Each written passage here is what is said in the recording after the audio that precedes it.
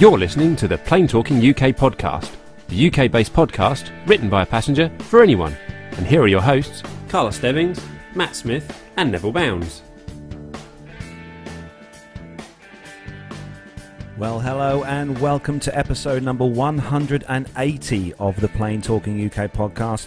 I'm Carl Stebbings, and not joining me in the kitchen studio this week is my co-host Matt Smith, because he is currently on holiday in a caravan somewhere in the UK. But with me back in the virtual studio this week, we have got the wonderful host of the show who's going to join us, and that is Sir Neville Bounds. Hi, Neville.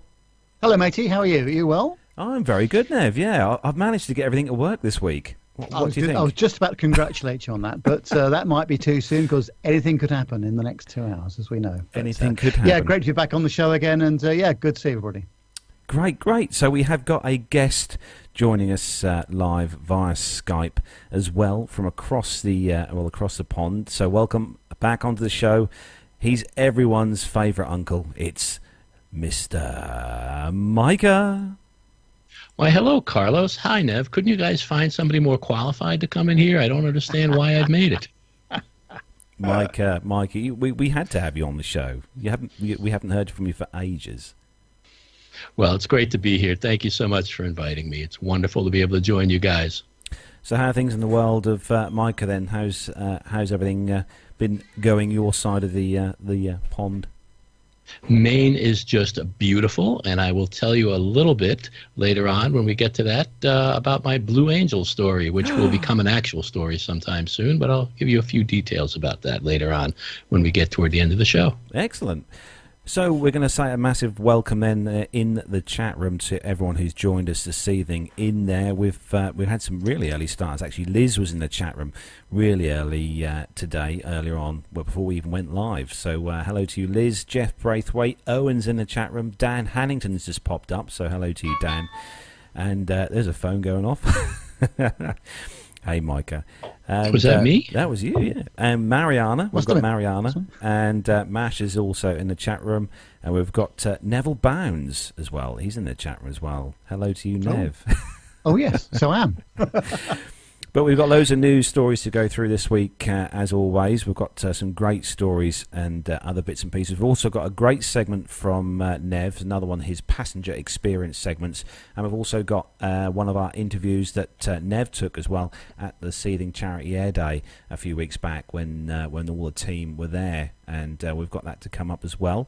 So I think we're going to start the show then, as we do each week, with our rundown of the weekly news from around the world and the UK. So if you're all ready, guys.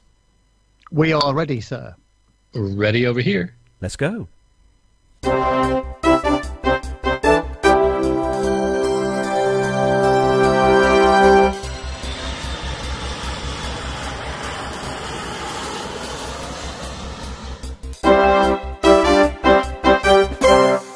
So kicking off this week's first news story then, this is on the independent.co.uk website, and the headline is Airline Cuts Blankets and Earphones on Transatlantic Flights as Price War Heats Up.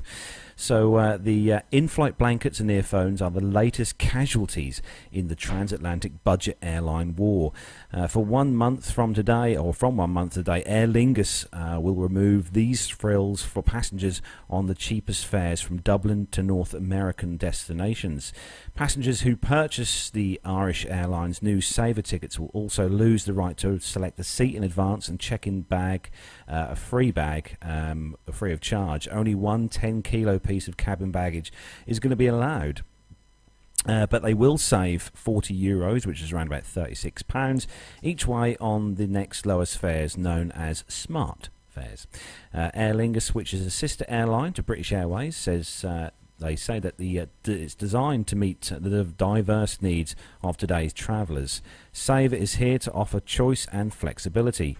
Passengers choosing the cheapest option are told that we will allocate you one of the remaining seats at check-in free of charge. They will still receive an in-flight meal. Use of a blanket will cost you €3 on each flight. And use of earphones is going to cost you €5. And by the way, it doesn't say it in there, but it'll be €8 if you want your blankets clean, and it'll be €12 if you want no earwax in the headphones. So the story goes on. It says here that the move reflects the intense competition between budget airlines across the Atlantic. From Manchester, Thomas Cook has created a significant American network. Norwegian is offering a range of US links using wide-bodied aircraft from Gatwick and smaller jets from Edinburgh and Belfast. The two Icelandic international carriers, Iceland Air and WOW Air, are competing via Reykjavik to an expanding number of US and Canadian cities. A Danish carrier, Primera Air, aims to launch links to Boston and New York from Birmingham and Stansted. Meanwhile, BA is cutting seat costs by densifying its fleet of Gatwick-based 777 aircraft.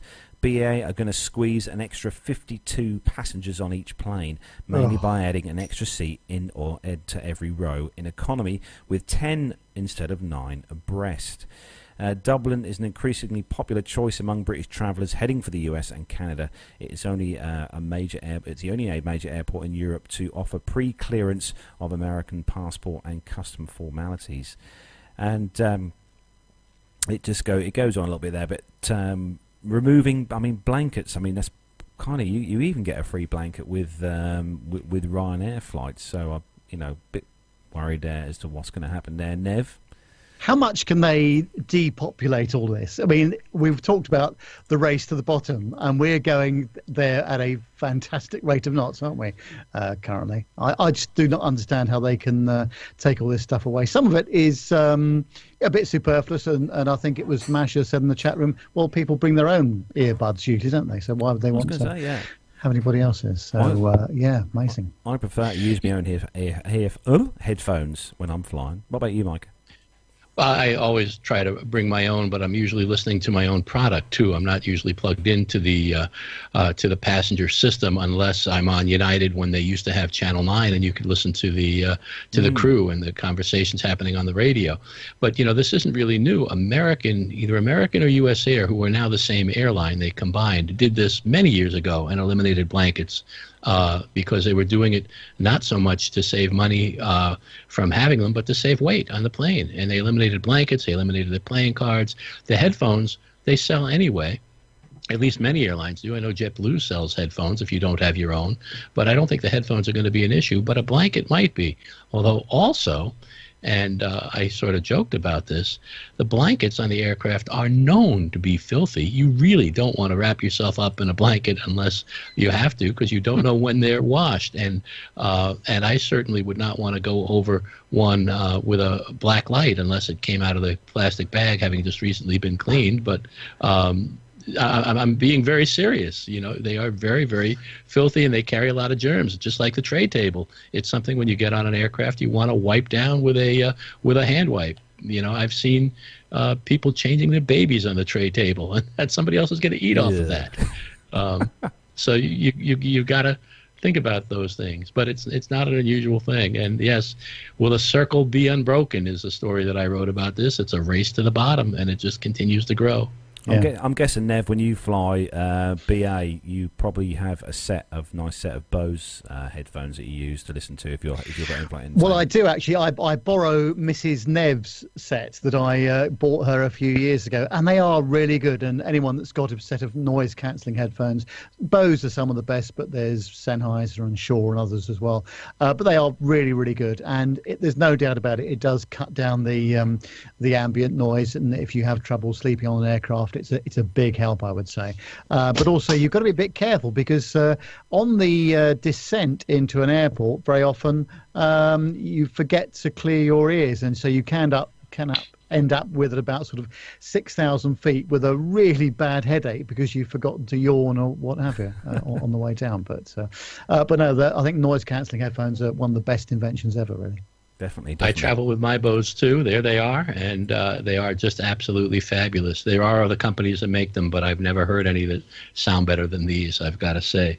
And by the way, beautiful Barbara Parrish just said in the chat room she never brings her own headphones because she doesn't own any. So can one of you guys find a pair of cheap headphones and hand them to Barbara next time you see her? That's just not right.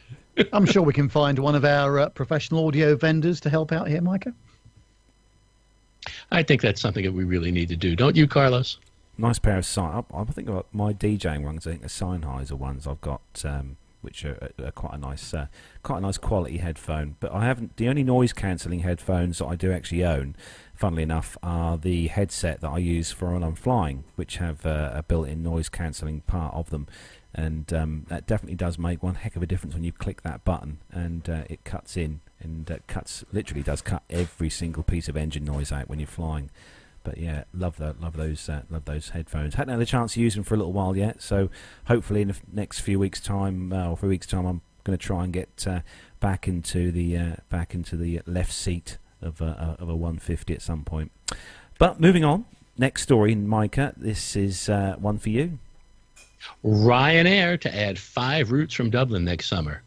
Ryanair has disclosed, and I really feel bad that Matt's not here because this is really his story. He always gets this Ryanair story. But Ryanair has disclosed plans to operate a handful of new routes from Dublin. The budget airline says we'll fly twice a week to Marrakesh, twice a day to Munich, 5 times a week to Naples, twice a week to Paphos, and daily to Stuttgart from the Irish capital starting on March 2018. Ryanair is also increasing the frequency of its Dublin-Hamburg service. I think I had a Dublin Hamburg the other day. It was really good with extra menu. Flight Global schedules data indicates that the carrier previously served Marrakesh from Dublin, but stopped in March. And Matt is texting me, and I need to really turn off my phone. The Moroccan route is not operated by any other scheduled carrier. Irish flag carrier Aer Lingus flies to Naples, Munich, and Stuttgart from Dublin. Lufthansa and Transavia also operate the Munich route. Dublin currently has no air link to Paphos. More routes for Ryanair. It probably helps that they've got some new aircraft coming online very soon with the MAX. But I did read a story actually, which is coming up later, which is quite an interesting story regarding Ryanair and the possible purchase of some aircraft of a certain airline. Well, that'll come up later, so we can't really talk too much about that now. You don't want to let anyone else know. But what do you think about that one, Nev? Yeah, I mean, they are always expanding, aren't they? There's always stuff going on with that airline, and they are buying aircraft like there's no tomorrow. And I think I can't remember. They're certainly not Boeing's biggest customer, but they're one of the biggest. And I mean, from a spares point of view and from a crew training point of view, it must be superb not having mixed fleet, just sticking to one type of aircraft. I think just like Southwest did as well, Micah, if I'm correct. That's Southwest one of the, is all 737s. One of the reasons that they did that was just to keep the crew training and the maintenance cost sensible. So yeah, it's a great model, and there'll be more of it, I'm sure. So Nev, as you're there, you've got the next story, and it's a special one, obviously, for you, as always. Yes, it's a British Airways story, and it's in the Mirror.co.uk, and it says that BA unveils new direct route from London Gatwick to major Canadian city. With Canada celebrating its 150th anniversary this year, the North American country has enjoyed a surge of tourism as visitors flock to check out its breathtaking national parks and bustling cities. Unsurprisingly, airlines and air travel companies have had to up their game in order to meet the increasing demand, and now British Airways has just raised the stakes. The airline is set to launch a new route to the vibrant city of Toronto in 2018. Departing from London Gatwick's South Terminal. This marks the first time that BA is offering a route to Canada from Gatwick, although it already offers flights to Toronto from its London Heathrow base. And we both know that because we've both done that, haven't we, Carlos? Oh, yes. The new route is set to take off in May 2018 and will feature 3 flights per week to give passengers plenty of flexibility for travel dates. As for the fares, well, the return fare from Gatwick will start from £453, and they're already available to book on the BA website. And it's not the only expansion that the airline is making to its flight network. In fact, it's also set to relaunch its service from London Gatwick to Las Vegas, which it stopped back in 2015, which I never understood why it did. I mean, that was always a profitable route, I thought, and every time I took it, it was always a very full flight. But the new route will come back into effect in March 2018 with 3 flights per week, departing from Gatwick's South Terminal. And fares for that service are from £699. And Sean Doyle, who's British Airways Director of Networks and Alliances, said Gatwick has always offered a great range of long-haul destinations, but adding Toronto and Las Vegas to the summer schedule will take the number of transatlantic routes to 21, making Canada, the US and the Caribbean more accessible than ever before. It's particularly exciting to be adding Canada to the list of places our customers will be able to explore from Gatwick, and we look forward to welcoming our Canadian customers into London. So a good news story for a change from BA. Yeah, it's going to be interesting to see actually, Nev, how their fares are going to compare between Air Canada and obviously because I've flown with Air Canada, across from the UK to Toronto. It'd be interesting to see just how much the fare prices differ between BA and Air Canada. You're right. And normally in these situations, I'm not suggesting for one moment there would ever be a cartel, but it's quite obvious that where there's only two carriers serving a route, the prices tend to be fairly similar. So it'll be interesting to see how the prices do in fact come up and what the load factors are as well. That's the other thing, because if they can't make, if they have a lot of economy passengers, for example, and not many premium economy or business class passengers on those services, then they will not make much money. So it'll be interesting to see how it pans out. But no, good seeing a new service being launched anyway. Now, Gatwick is not primarily a business airport. It's more of a vacation airport, is it not? I don't know a whole lot about it. But it used to be the holiday airport, really, but there's still a lot of scheduled business services from there. It still suffers from the problem of having only one active runway, and I think it's one of the busiest single runway ops in the world, actually, not just in Europe now. And they do a very good job down there of keeping the traffic flowing. But, it is getting very overcrowded, though. So, but it'll be interesting to see how they do with this service anyway. Well, you know what this means, too, with this new service and out of Gatwick, and now that they have service from Gatwick and they also have it from Heathrow, is that then with, return trips at 4:53, which isn't too terrible, that means there's no excuse for you guys not to be visiting lovely Liz. Yeah, I know. We've got to do it, haven't we? We've got to do it. It'll be interesting to see, actually, Nev, because on the story for this particular story, on the picture there, it shows a 747, obviously one of the BA's fleet of 747s. I wonder whether they'll use that or one of their A380s on that route. No, I understood they were going to run a 777 service on that route, okay. And probably featuring the one that went up in flames in Las Vegas as well, because that's all now back in service and working nicely. It is. I don't think that the 74 or the 380 will feature on that route initially. I think they're just going to see how the load factors go, which is why they're going to stick a 777 on it and see how it goes. That would make sense to me. I think it would be much more economical with the two engines as opposed to either of the four. And the size difference in terms of passenger capacity between the 74 and the 777 is just not that much. Yeah, absolutely. Yeah, definitely. We love the Queen of the Skies. We do. Yes, exactly. So moving on to the next story, and this one is on the foxnews.com website, and the headline is Delta pilots may have incentive to fly airlines' louder, older planes. So junior pilots and Delta may have just discovered an easier route to promotion. Just fly a loud, annoying plane that no one else wants to. It's a bit harsh, I think. So the MD-88 jets, the last model in McDonnell Douglas's MD-80 series, first took to the skies in 1987 and were frequently used for short to mid-range flights, reports airliners.net. According to Bloomberg, the MD-88s, or Mad Dogs, as we all know they're called, are sometimes referred to, are also the oldest aircraft in operation at any major US carrier, and are frequently used for shorter flights than larger Boeing models or Airbus aircraft. Many airlines replaced their MD-88 aircraft in the 2000s, but Delta isn't retiring the last of its Mad Dogs for another 3 years, Bloomberg reports.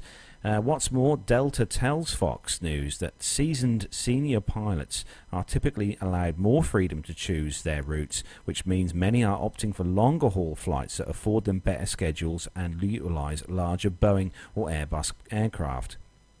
The MD-88, on the other hand, are reserved for shorter flights, which means more legs and a more hectic schedule for any pilot who has to fly one. But for young pilots that don't mind, the route to promotion is perhaps closer than ever before. Less pilots wanting to sit in the MD-88 cockpit means more opportunities for the younger pilots to captain those planes, rather than simply serving as a first officer. Some reportedly make the jump in as little as 6 months, as opposed to the years-long process that it could take to pilot a larger, longer-haul flight. Regardless, Delta spokesman Michael Thomas told Bloomberg that Delta has confidence in all its pilots, no matter what plane they're flying or how long it took them to get into the captain's seat. We hire folks who have the qualifications and airmanship and aptitude to become captains with Delta, he said. Many seasoned pilots, though, still seem to prefer flying a longer haul flight with a bigger aircraft than the MD-88, if given the option. According to Bloomberg, the MD-88's less desirable characteristics include narrow and unforgiving cockpits, which don't allow for freedom of movement, as well as skylight eyebrow windows that were once used by pilots as a way to navigate by the stars, but produce more glare. Aviation buffs have also taken notice of how noisy the aircraft can be, with some describing the takeoff as sounding like a buzzsaw and a rattle and roar, or a vacuum starting in reverse. US Senator Chuck Schumer even commented on the MD-88's noise issues in May of 2017, when Delta announced they would no longer be flying its aircraft to out of the LaGuardia airport. We welcome Delta Airlines' positive and responsive decision to retire these aircraft, which will provide some much-needed noise relief to all nearby neighbours, said Schumer at the time, reports Aviation Tribune. On the whole, however, passengers themselves don't generally mind the MD-88, as one side of the aircraft features only 2 rows of seats, giving more options for aisle or window placement. Delta has reportedly revamped the interiors of its remaining planes, even adding 25 spots for Comfort Plus seating. And it's a bit of a bashing, really, I think, for the MD-88. What do you guys think? Well, I like it. I mean, I used to fly the MD-80, as a passenger, not in the front seat, the MD-81, 82, 83 and 87 when SAS were operating them, and I flew them extensively for, about 10 years. And they're a tremendously versatile aircraft, but you want to be either in the middle, from about row 14 forwards, and by the time you get to the front, it is extremely quiet. You do not particularly want to be in about row 25 or 28 because it is very noisy at the back. But they're a great aircraft, and of course, Delta would have paid for these years ago. So actually, they're a very perhaps they're not the most environmentally friendly aircraft, but they're very economical to operate, I would imagine. And they've all been fitted with hush kits now, so they're not anywhere near as noisy as they were. But I think the article there has given them a bit of an unnecessary bashing, don't you? Definitely. Micah. Jeff commented on this because, he flies the MD-88, MD-90 series for Acme, and he commented on this, and I can't remember exactly what he said, but there are a number of things wrong with the story, and the reporter obviously also is not particularly engaged in aircraft reporting. For one thing, he said that the MD-90 was the last of the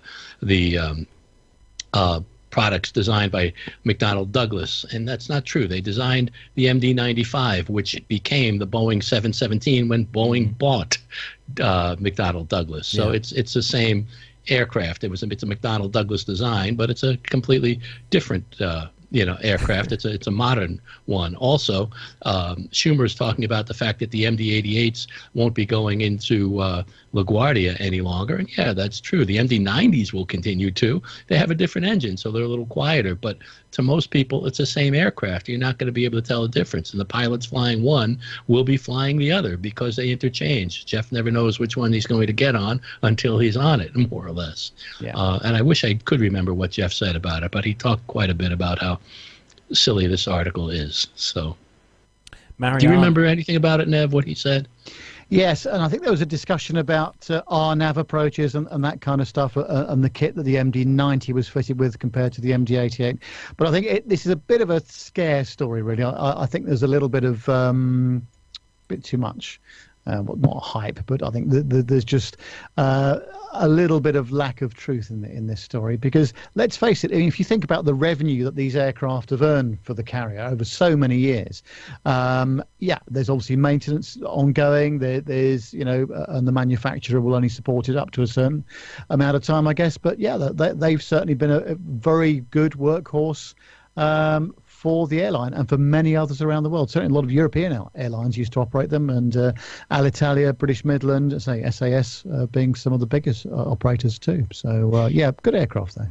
And I flew them regularly too, and agree with you. I flew them even back when it was a DC-9 before it got converted into the MD-88. And they were always very comfortable and very, very quiet if you were anywhere not by the engines, because it is noisy in the back when you're sitting right next to an engine. In fact, couple of the seats don't have windows because the engines are right next to you.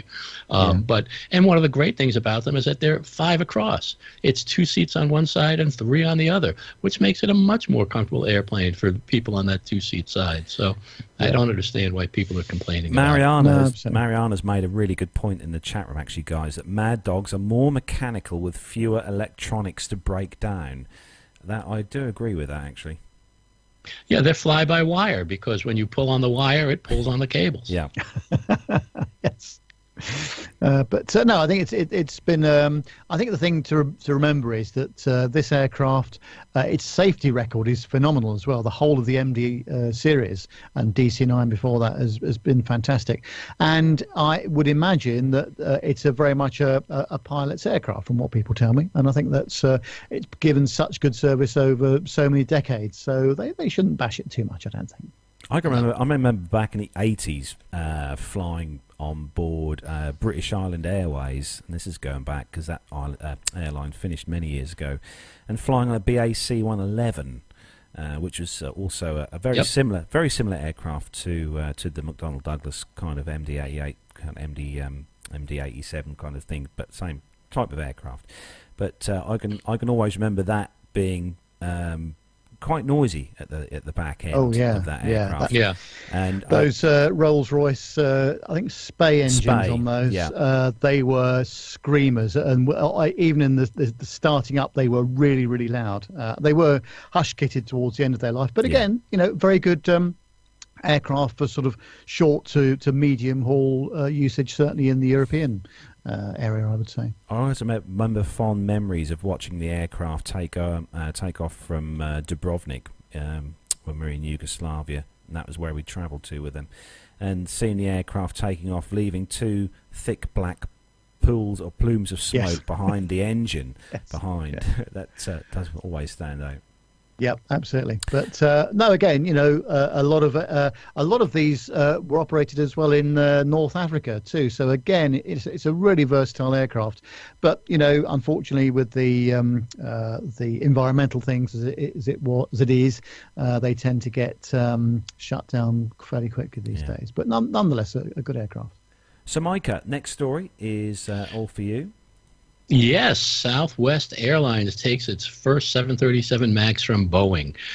And Southwest has taken delivery of the first Boeing company 737 MAX jetliner, making the Dallas-based company the first North American carrier for the quieter, more fuel-efficient plane. The first Southwest MAX, named for Max Flight of the Airplane Geeks, landed at Dallas Love Field on Tuesday, but the company canceled an employee celebration to mark the occasion in Dallas because of the devastation in Houston caused by Hurricane Harvey. Boeing, the Southwest Pilots Union, and others tweeted about the initial MAX arrival in Dallas. The MAX has smashed sales records at Chicago-based Boeing. The plane entered the commercial market in May with Malaysia-based Malindo Airways. Check out this slideshow if you're on the site. You can't do that. We'll skip that paragraph. It's on at the minute. Okay. For images and details about the MAX rollout, as well as Boeing and Southwest. The MAX is a narrow-body jetliner series developed by Boeing as a successor to the 737 Next Generation series. It's the 4th generation of the 737 family, with the main changes being used of the larger and more efficient LEAP 1B engines, split-tip winglets, and modifications to the airframe. Southwest expects to take delivery of 8 more MAX aircraft in September and plans to launch 9 MAX aircraft into revenue service throughout its network on October 1st. Southwest has ordered 200 of the MAX planes. After 46 years of unprecedented success, Southwest Airlines has a lot more to do and a lot more places to go, said Gary Kelly, the carrier's chairman and CEO. Today, we have the airplane to take us there. The MAX opens up a new chapter of efficiency, reliability, and comfort to the Southwest fleet, Kelly added in a statement on Wednesday, and its increased range allows us to take our low fares even farther. Southwest has selected its original Texas trio of cities, Dallas, Houston, and San Antonio, for the new jetliner's inaugural route. The new plane will use 20% less fuel than the older 737 jets that Southwest is retiring. The new planes are also quieter, which will be welcome news for residents and businesses near Dallas Love Field, where Southwest dominates with 90% of boardings and has been rapidly adding flights. Kelly said the 737 MAX, because of its increased range, could make about a half dozen South American destinations feasible. Click show full article. In the big picture, Southwest is following the worldwide market trend. A commercial aviation market forecast from Boeing shows strong demand to replace older and less fuel-efficient airplanes between now and 2032. Of 35,280 new airplanes to be delivered worldwide by 2032, about 24,670 will be single-aisle aircraft with 90 to 230 seats, such as the 737 MAX series Boeing's forecast shows. Meanwhile, Fort Worth-based American Airlines will base its first Boeing 737 MAX at its Miami International Airport hub, with plans to enter new markets and replace other aircraft. The carrier will take advantage of the range and fuel efficiency to open new markets and improve our performance in certain markets from Miami, American said in an employee newsletter on August 17th. American previously announced that it will debut the 737 MAX on flights between Miami and New York LaGuardia on November 29th. The airline expects to take delivery of 4 of the planes by the end of the year, with the first due in September. American will take 6 more in 2018 and has 100 aircraft on order. Looks like it's going to be another great airplane. And a busy time as well for Boeing. We all know Boeing have got quite a big backlog of aircraft, and obviously with the Maxes and stuff, they're starting to obviously roll these out. And I mean, Ryanair have got a massive order for those on. I think it's 80 plus aircraft the Maxes they're going to be having as well. And I think it's good news as well for employment. I mean, the employment at the Boeing factory must be pretty damn good with all these new aircraft that they're having to roll out at a rate of knots. Do you remember, not that long ago, and maybe this was about this time last year, actually the factory production was slowing down a bit because of lack of customers' orders, and there was people not actually doing a 5-day week, but that seems to have gone completely the other way now, doesn't it, Micah? Well, you know, they're doing really well on the 737, but as we've heard recently, I think here and in other places, that the 747 line is, closing down slowly but surely. And the only thing that was keeping them open was the VC-25, the Air Force One. And now that those aircraft have been found and they're not going to be built, I suppose they're going to be really closing down that 747 line. And so I think some open, some close. The company, I'm sure, knows what they're doing. What's interesting, I think, about the 737 is they have done everything they can do to it. And if you think about it, that they don't make the 757 anymore because they're trying to make the 75 replace it. 737 replace it, which they're really having a hard time with because it doesn't quite have the power, it doesn't have the length, and the size of the fuselage is the same now with that 737 as it was from the very, very first one. It's really a narrow fuselage. So it's a great aircraft, don't get me wrong, but they're trying to make it do things that it wasn't designed to do. I wouldn't dream of telling Boeing how to make an aircraft, obviously, but just looking at the ground clearance of those engines on the 737 MAX, it does worry me, I have to say. Yeah. What do you guys think about it? I absolutely agree with you, Nev. I remember seeing some file pictures and stuff when the MAX was first... I think when it's first rolled out of the hangar with the engines and stuff all on, ready for its test flight, and the picture that was taken by the photographer was a kind of front-on view, and I remember looking and thinking, wow, there's not a lot of room there, not a lot of room for movement. I wonder who the first captain or first officer will be to have a pod strike on that in a crosswind landing. Well, and Max Flight, the namesake of the aircraft, I made that up, by the way, but he's the engine expert for the Airplane Geeks, has talked about that low clearance and how that has caused a lot of difficulty in terms of designing new engines for the aircraft to make it a more powerful or a different aircraft or give it different flight characteristics, because with that low clearance, they have not changed the wing. They have not changed the placement of the wing, and that low clearance has been there pretty much from the not from the first aircraft, which had a completely different engine. I don't know what it was, but it was a narrower engine. JT8D, to the current one, where they just can't make the engine any larger. They have to make it more efficient in other ways. Actually, Lane Street, the CFM series and a few others had that flat bottom to it as well, didn't they? Just to try and compensate for that. Yeah. I was going to say Lane Street in the chat room has just pointed out something very very true, that the 747-8F, the freighter version, is still doing sort of reasonably well for Boeing. It's just a shame that more airlines didn't kind of take the passenger variant of the Dash 8, because I think it does look really amazing close up. Yeah, absolutely. It is a beautiful aircraft, but we're going to have another story. I think, in fact, not the next story, the story after that, we'll talk a little bit about what's happening with 4-engine aircraft these days. So moving on to the next story then, and absolutely love this story. This is really, really, really good. So come on, Nev.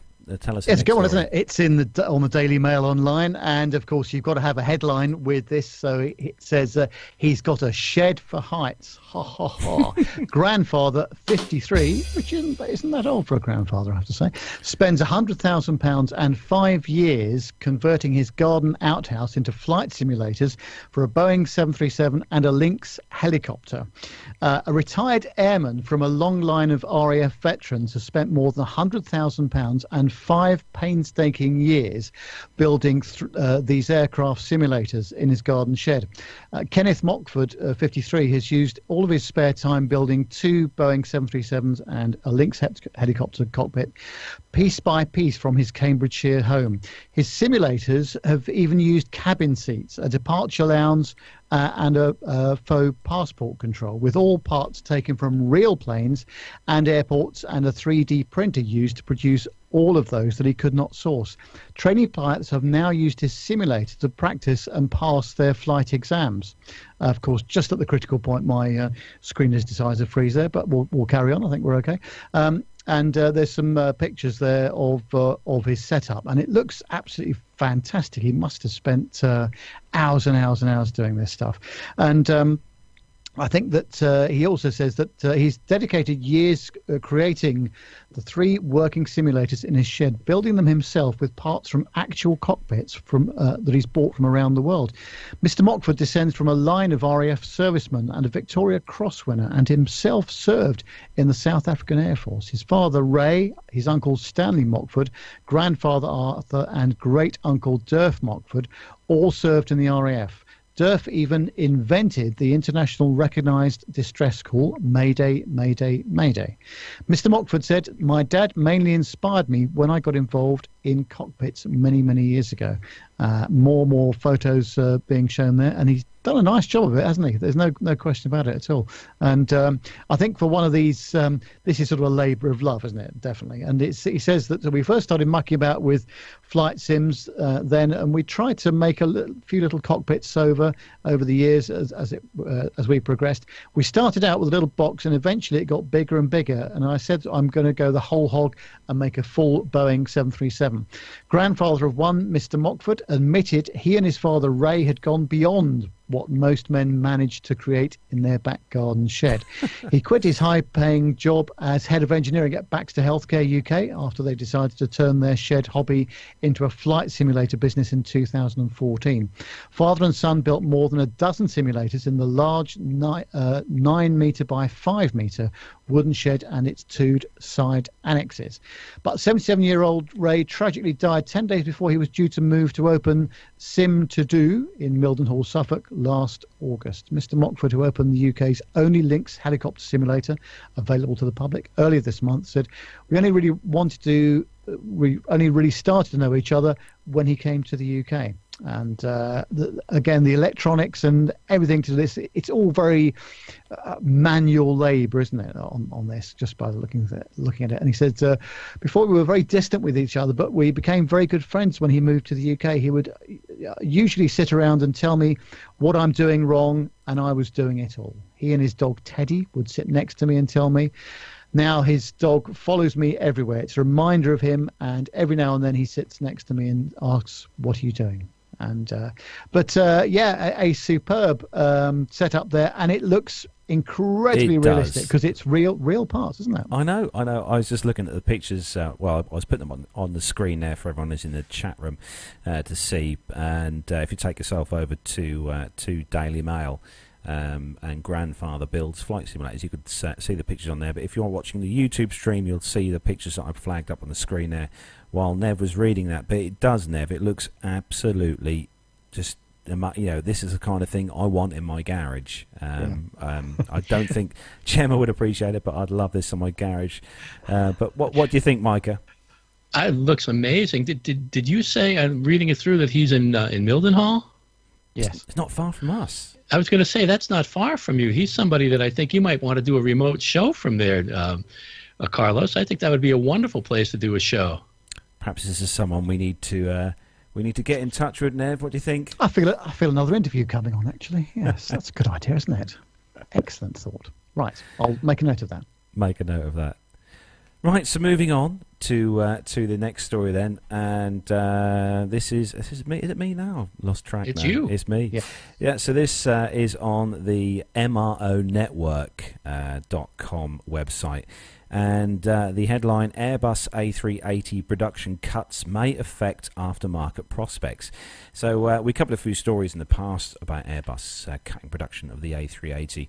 Airbus's decision to further reduce annual production rates for the A380 from its present level of 15 to 12 next year and 8 by 2019 could lead to significant changes in the Super Jumbo's aftermarket. Confirmed by Airbus in July this year to coincide with its release of the results for the first half of the year, the aircraft manufacturer announcement followed its decision to reduce deliveries from 27 aircraft in 2015 down to 15 aircraft. Airbus Chief Executive Tom Enders described the prospect of new orders for the A380 in the near term as not necessarily high, further dampening the prospects of the most expensive program in commercial aviation history. With 214 aircraft in service as of July 2017 and with a backlog of 103 jets, the European OEM hasn't received any new A380 orders in more than 2 years. Instead, carriers have been more inclined to look elsewhere at other wide-body aircraft options, with some including Air France among the first A380 operators cancelling its 2 remaining orders in favour of smaller twin-jet A350s. According to data from Aviation Week's Fleet and MRO Forecast 2017, over the next 10 years, the MRO for the A380 is forecast to generate $25.5 billion with a compound annual growth rate of 7.2%. Let me just interrupt you for a second, Carlos, because for those of you who may not know, and I had to look it up myself, MRO is maintenance, repair, and operations, meaning it's aftermarket work done on the aircraft. And I didn't mean to interrupt, but I did mean to interrupt, but I thought it was important for our listeners to know who may not understand what we're talking about. No, that's fine. So as you said, the spending on one of its engine options, the Engine Alliance's GP7000, is expected to more than double from $324 million in 2017 to a peak of $716 million in 2013.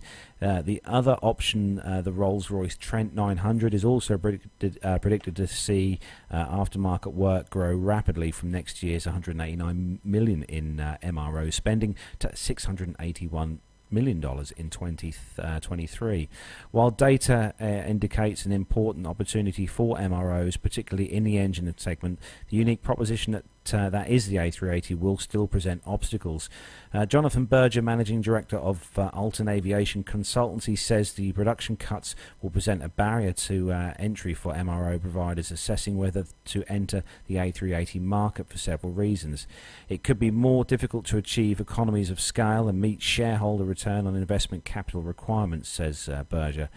A significant capital investment is required for facilities, training, tooling and inventory in order to enter the A380 MRO market. As a result, Berger feels that existing MRO providers for the aircraft who invested early in capability should benefit from greater leverage and pricing power.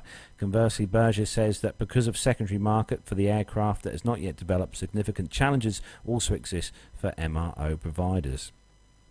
And the story goes on, but it's sad, really, that the sad fact is this aircraft hasn't been around for that longer amount of time, it's not. There's no really no second-hand market for A380s, unfortunately, at the moment. And obviously, Emirates being the largest operator of the A380. And I think they did approach, I think, Airbus not so long back to ask for if Airbus were going to re-engine the A380 to kind of make it a bit more fuel efficient. But as we have said, a lot of times in the show in the past, a lot of these airlines that use the A380s are looking at other aircraft to fill the role, such as the 777 and the A350 and the Dreamliner, to name but a few. What do you reckon, guys?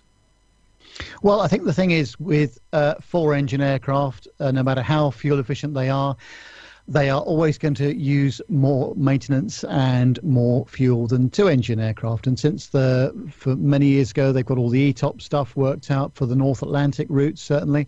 The big two-engine stuff, the 777, even the 767, the 787, all these other aircraft do a pretty good job. And I'm just wondering whether the A380, as great an aircraft it is, I just wonder whether it was introduced just at the wrong time economically for where the passengers were at the time. I'd be very interested to find out what the overall load factors are across all the different airlines, to see what sort of loads that they're flying with. I just wonder whether it's just come at the wrong time, this aircraft possibly.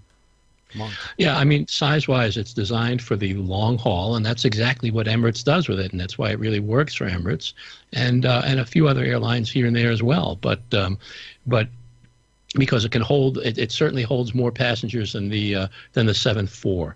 But with four engines, again, it's just not that efficient. And Rick Bell in the chat room said that unless they come up with a cargo version, it's probably going to die. Airbus tried to market a cargo version of it, and nobody wanted it.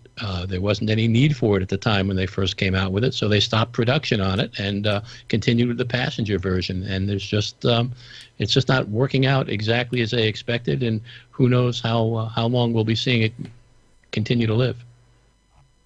It'd be a shame to see the A380 disappear. I don't think it's going to disappear, because I think Emirates are going to be using this aircraft for a long, long, long time to come, and as are other major carriers. But it would be interesting to see one of the low-cost carriers, I think, possibly in the future, maybe take on one of these. I'm not going to say Ryanair or EasyJet. I think that'd be a bit strange, but one of the other kind of the other sort of regional carriers as such take on one of these A380s. What do you think, Nev?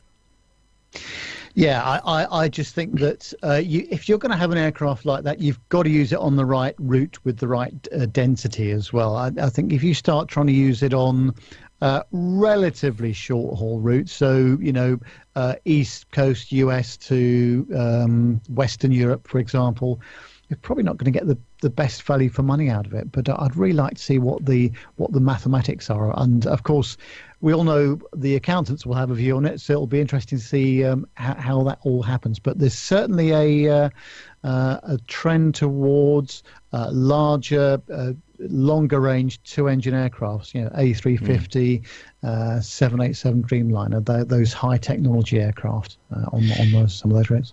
And even when you look at some of the low-cost carriers and the possibility of them taking it on, like you suggested, Carlos, I'm not sure how that would work. If you look way back to the years when People Express, I don't know if any of you guys ever heard of People Express. Yeah. It was the original low-cost carrier here in the U.S., and in fact, you would get on the airplane and buy your ticket on the aircraft, just like on a bus. But they started to expand into trying to do a little bit of long haul, and they bought one 747, and they ran it back and forth from Newark to Gatwick once a day each way, and it just didn't work for them. And even if you think about the low-cost carrier trying to do that kind of low-cost flight with a large aircraft, Freddie Laker didn't quite make it. He tried to do it twice, if I remember correctly, and he did it with DC-10s, but even then it didn't quite work. So I'm not sure if large capacity aircraft and low-cost carriers go together. I really don't know the economics of it, but it would be interesting to study. Perhaps we should just get Airbus to make a shed load of Belugas and passenger versions of the Beluga. That's one of the things I've always loved, always wondered what that would look like, a passenger version of the Beluga, because I mean that would be able to carry a serious amount of weight. Yeah, cram them all in very nicely. Yeah, brilliant. I think it would be wonderful, especially if it was filled with Beluga caviar. Yes. So moving on to the next story then, and this one is for you, Micah. Oh boy. It's the world's coolest airport lounge. Here in the Telegraph travel destination section, as far as airport amenities go, Punta Cana, I got to be careful how I pronounce that. Yeah. Punta Cana International's latest offering might be just the coolest one yet. From this December, travelers waiting to fly out from the Dominican Republic-based airport will be able to go for a dip or lounge around an outdoor pool just steps away from the runway. The pool will be one of the many luxury features offered at a new lounge, which will be the airport's third VIP lounge, Travel and Leisure reports. Its existing ones, located in Terminal A and B, are open to select elite status flyers on participating airlines, as well as priority pass members and passengers who purchase a pass to access both lounges. The size of the pool, as well as who will be able to access the airport's newest lounge, how much a day pass will cost, and what other facilities will be available at the VIP lounge are all yet to be confirmed. I understand it's going to be a wading pool, by the way, a little blow-up wading pool. Anybody will be able to get in it. But anyway. Designed by Dominican architect Antonio Segundo Imbert, the new pool feature is the latest in a series of expansions the airport has seen since the early 2000s. Built in 1983, the airport has a traditional Dominican architectural style with a tropical and contemporary feel, featuring open-air terminals with a thatched palm-covered roof and modern interiors. Punta Cana is operated by Corporación Aeroportuaria de Estes S.A., a corporation run by Punta Cana Resort and Club. While its new pool might be the first one offered in an airport lounge, it's one of many pools available on site at airport hotels around the world. Singapore's Changi Airport, which was recently named the world's best airport for the 5th year running, features a rooftop pool at the top of the Aerotel Airport Transit Hotel at Terminal 1. The luxurious facility, which overlooks the runway, also has a jacuzzi poolside bar, and shower facilities. Several airport hotels, such as the Westin Detroit Metropolitan Airport Hotel, also offer indoor pools with scenic views and other unique pools, such as the chlorine-free rooftop saline pool at the Grand Hyatt Dallas Fort Worth Airport Hotel in Texas. The therapeutic pool is filled with mineral-infused water and is said to have a salinity that is identical to the human tear, according to the hotel. Just makes me cry. The Punta Cana Airport Lounge pool is the latest in a string of unusual things you can do at an airport, from health checks and ice skating at Incheon Airport in South Korea to visiting a jungle rainforest transplanted to Kuala Lumpur Airport. It must say it does look nice, but don't you all think, guys, that airports are getting even more like resorts now? You know, you go to an airport to get on an aircraft to go on holiday, but you know, now with swimming pools and spas and massage parlours and all this kind of carry on. You know, massage parlours? Well, you know what I'm saying. Oh, I'm sorry. but don't you think the airports are, I mean, not quite so much the airports in the UK, I think, but airports across the globe are getting more like holiday destinations, I think, rather than the actual destination they're in. Yeah, it's a good point, isn't it? I think that they have to do something, don't they? I mean, because we're getting to the airport earlier and earlier now. 2 hours, 3 hours, 4 hours check-in sometimes, and people on long layovers, long gaps between flights. So they've got to have more than just a vending machine, haven't they? So they've got to come up with innovative ideas to try and make this a bit more palatable for their customers. I think we're going to have to pool our funds just for one of us to get there, though. I think it's going to be very expensive. Very good. See what we did there? Yeah. Very good, Micah. Yeah, glad you could see that. But it used to be years ago. You could just go to an airport. You can go shopping. You can look at the airplanes. You could walk down to the gates just by showing a ticket or getting permission. And now they want to. Well, Pittsburgh Airport airline pilot guy reported this on the show, and maybe. Richard Bell in the chat room can talk about it, but they're offering shopping passes so that people can get through the gates and go shopping at the airport just like it's a mall, which makes no sense to me. I don't quite understand what's going on. And frankly, if I'm traveling, do I want to get undressed and get into a pool and with all those other people and then get dressed again and have to repack and all that with my wetsuit and get it on the plane? It doesn't make, it's not something that really interests me at all. But then again, I'm not part of the jet set. No, we can't all travel first like Sir Nev. Well, no, I think it's just a question of really what's available, isn't it? And you've got to be part of a very exclusive club these days, of which I'm not, sadly, so much. But, so, Nev, while you're there, the next story is all for you. Yeah, and of course we talked about the luxury, and of course. This story is from the BBC News website, and this is about London Luton Airport. Not the same phrase that I would ever use in the sentence which has luxury in it. And it's actually been named as the worst airport in the UK, and Doncaster, Sheffield as the best in a survey based on passenger satisfaction. Luton got 1 star in half of the 10 categories in the Which study, with a customer score of 29%. Based on overall satisfaction. It was described as chaos, crowded and rip-off. I think I would definitely agree with that. Doncaster got 87% with 5-star customer service and users referring to it as relaxed and quiet. The consumer group surveyed its subscribers who had travelled through an airport between May 2016 and May 2017. Luton is in the largest UK airports category with 10 million or more passengers per year, and Doncaster is classed as a small airport. Luton scored low in categories for a range of shops and food outlets, toilets and staff. It is undergoing £110 million redevelopment, which has led to disruption. But it has been at the bottom of which airport ranking for 5 years. And the top 5 airports, according to which, number 5 is Exeter, and joint number 3 is Norwich and Southampton. Yeah, there you go. London Southend is at number 2, and Doncaster Sheffield is number 1. And the 5 worst airports, starting at number 5, is Manchester Terminal 1, Aberdeen, Manchester Terminal 3, London Stansted and London Luton. And the airport spokesman said, "We're disappointed in these results, as they don't accurately reflect the experience of the majority of our passengers." The spokesman said the poll took place during the most intensive phase of the airport's redevelopment. Well, as far as I can work out, the airport is always being redeveloped. It's basically roadworks all the time there. And it says of the 1.7 million people who responded to our ongoing customer survey, the service tracking, during the first 6 months of 2017, 75% told us they were happy with their experience, a 5% improvement on the same period last year, he said. Since then, we have made significant improvements to the airport's infrastructure, adding new shops and restaurants and passenger services such as free Wi-Fi. Wow. We appreciate the patience of our passengers as we develop the airport, which will result in a better experience for everybody. And Doncaster Sheffield Airport's chief executive, Steve Gill, said he was simply thrilled to have topped the poll. Getting 5 stars for our staff is a great recognition of our team, their dedication, delivering a top customer experience is one of our main values, and have it confirmed in this way is very heartening, he added. But there you go.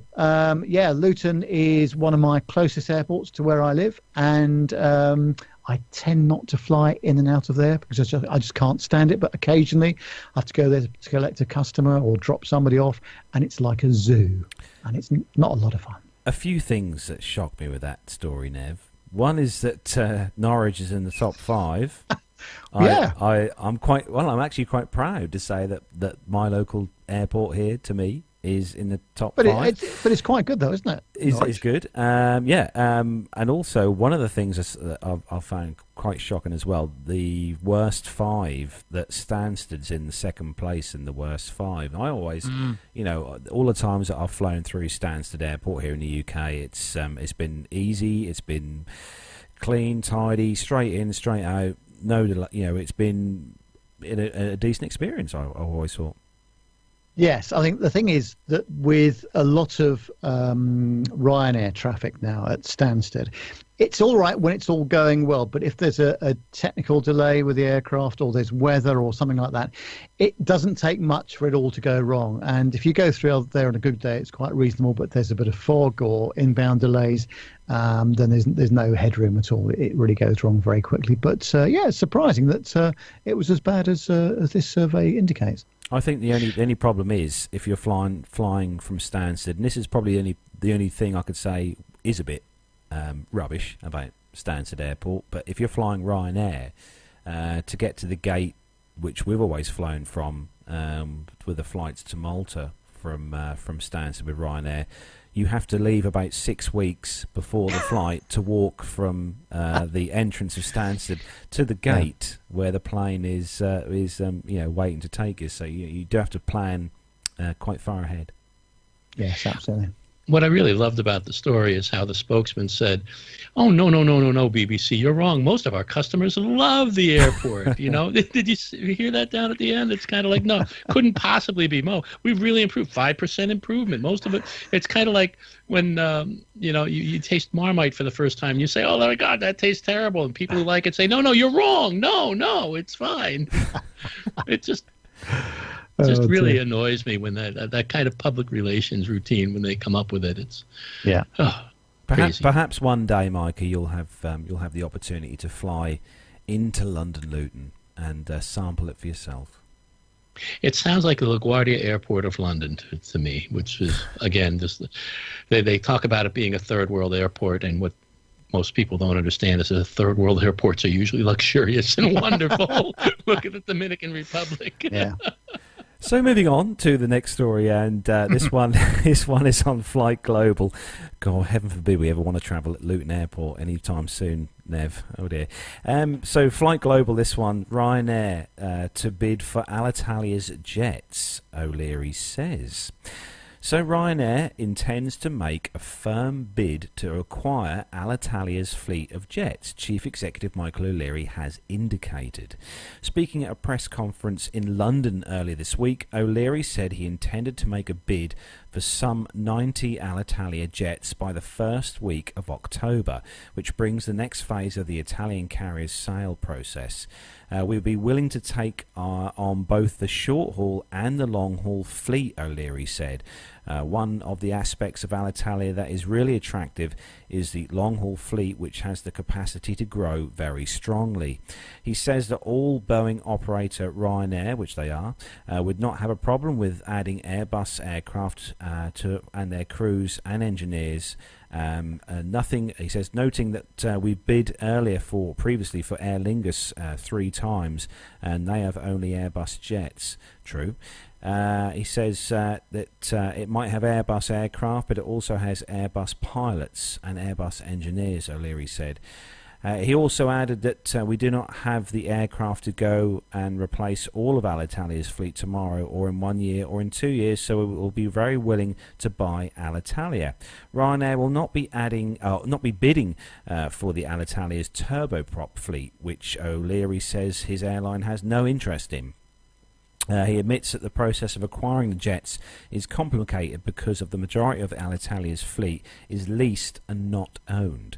The jets are all leased, so we would have to want to lease these aircraft, but clearly we want the bankruptcy administrator to restructure the leases, he says.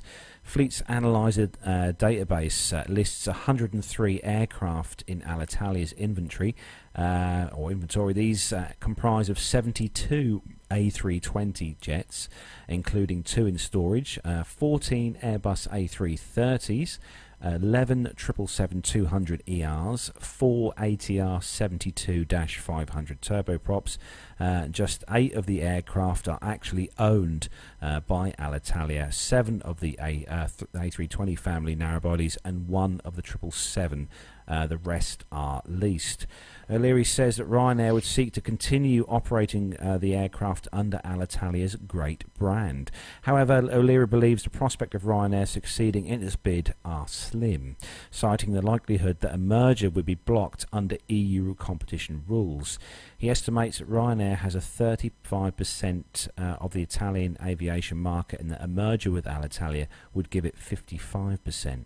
O'Leary sees it as more likely that Alitalia will be broken up and that the Ryanair will benefit in terms of air traffic rights and airport slots, because whoever buys Alitalia, there'll be competition remedies. Alitalia was put up for sale early this year after filing for insolvency protection, and airlines have until the 15th of September to submit expressions of interest, making a binding bid. The airline's special commissioners will then consider those offers and notify parties that have met the requirements. Those shortlisted will have until the 2nd of October to submit a binding offer. There we go.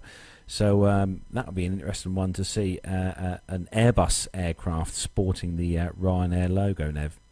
Do you know what? I just can't see it myself. And I think there's a lot of operational difficulties associated with that. And Tony S makes a great point in the chat room when he says it's the employee contracts that could be the problem for Ryanair here. And of course, Alitalia's a state airline which has probably been propped up for some time by the government. And I don't know what the debt situation is there, but it will take very, very difficult to turn it around, I would have thought. So we'll have to see.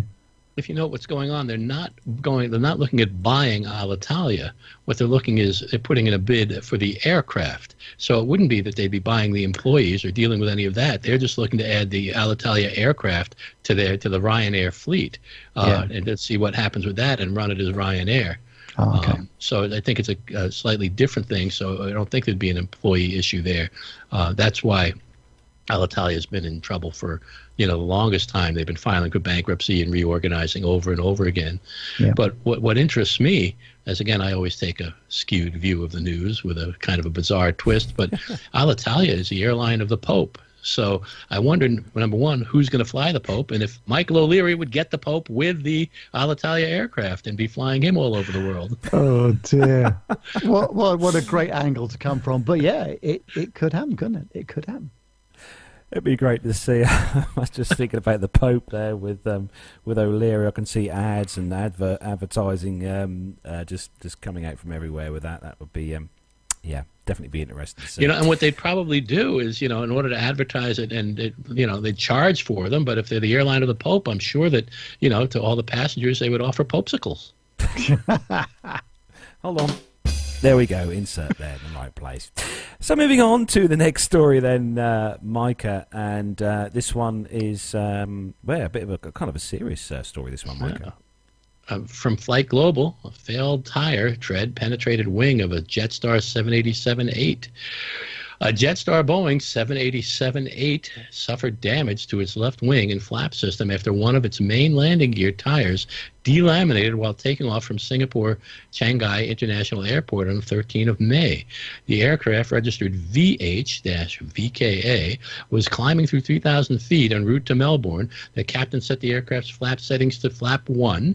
That triggered the flaps drive caution alert indicating a fault with the system. In response, the crew notified air traffic control and leveled off at 6,000 feet to complete a fault checklist. Thereafter, a decision was made to return to Singapore. The aircraft landed safely and taxied to the gate, escorted by emergency service vehicles.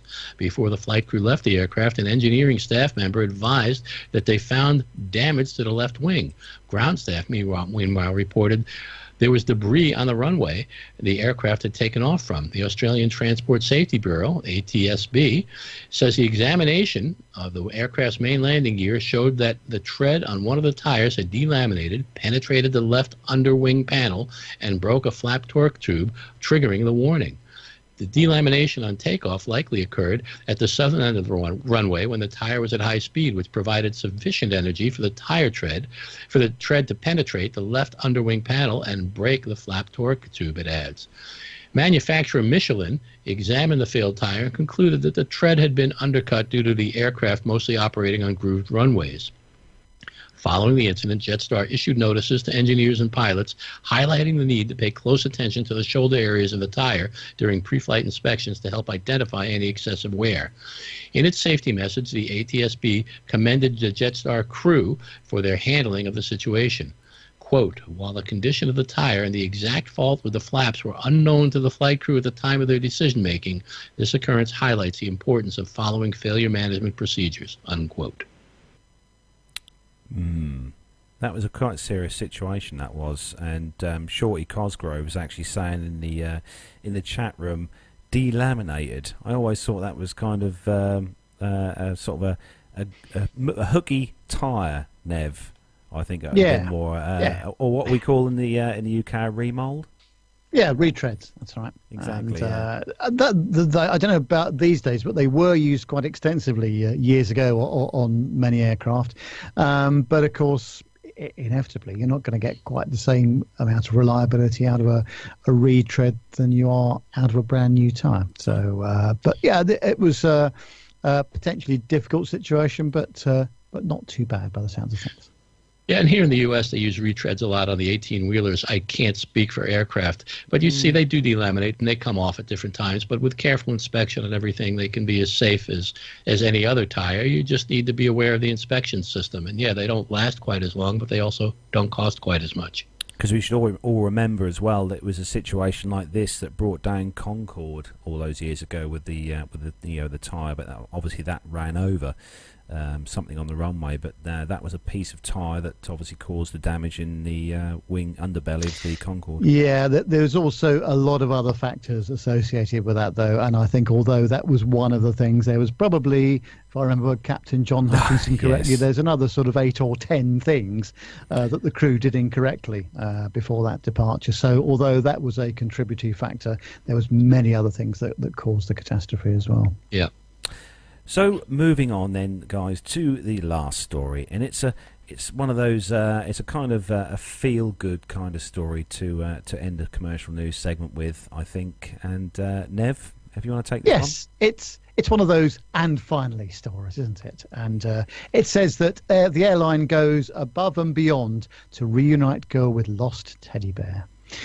With a firm grip on Tito, Ayla walked through the Charlotte Douglas International Airport with her family to the terminal. Shortly after the family boarded the plane, Ayla panicked when she realised Tito wasn't there.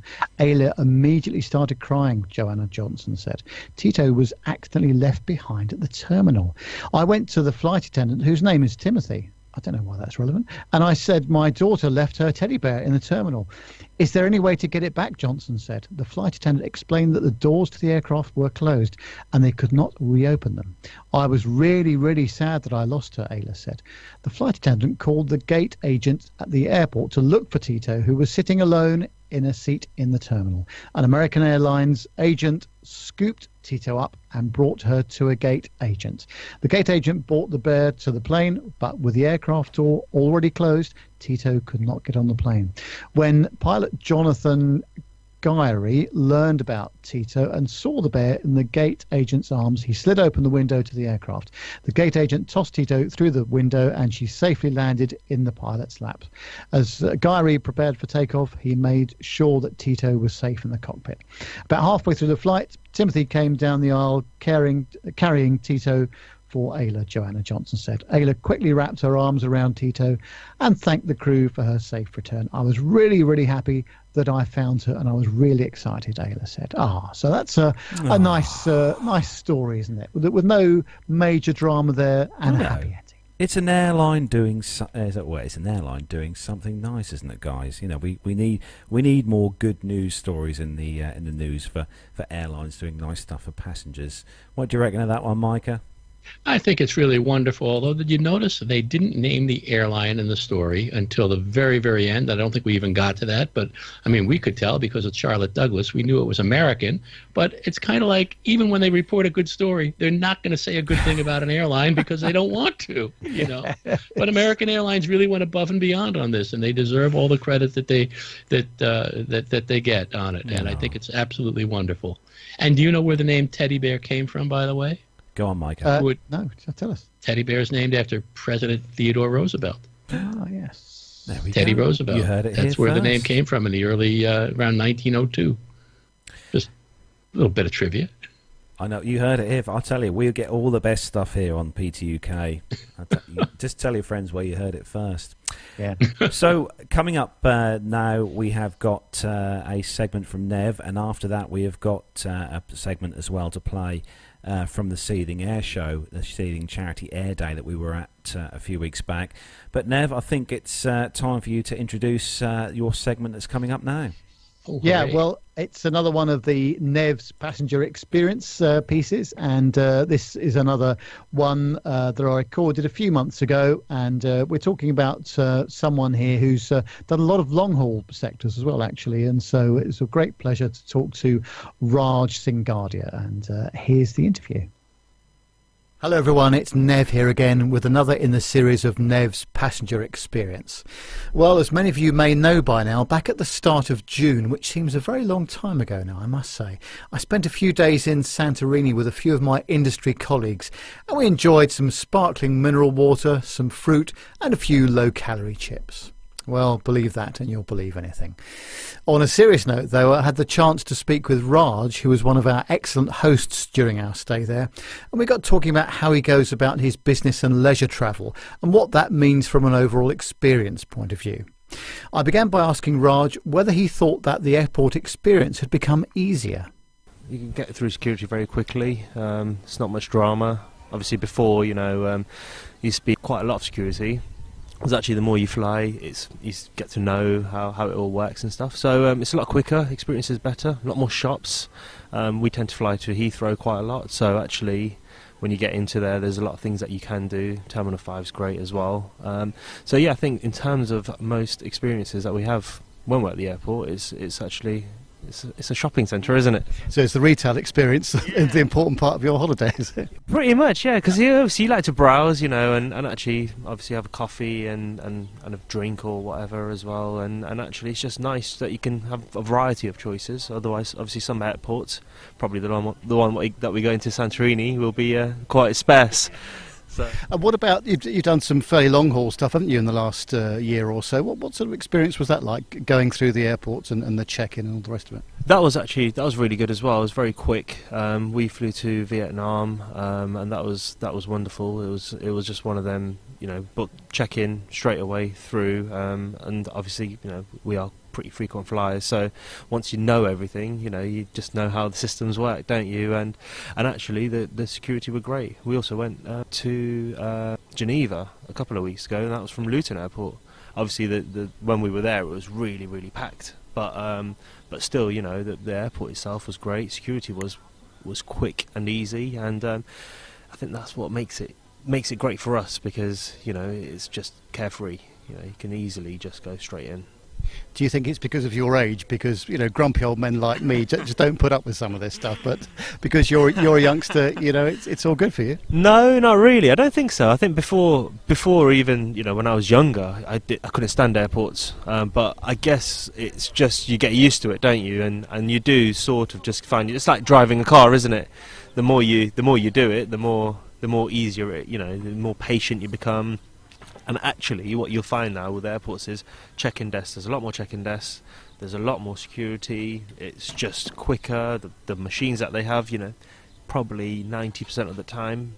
Before, probably 5 years ago, 90% of the time I used to get searched. Not anymore.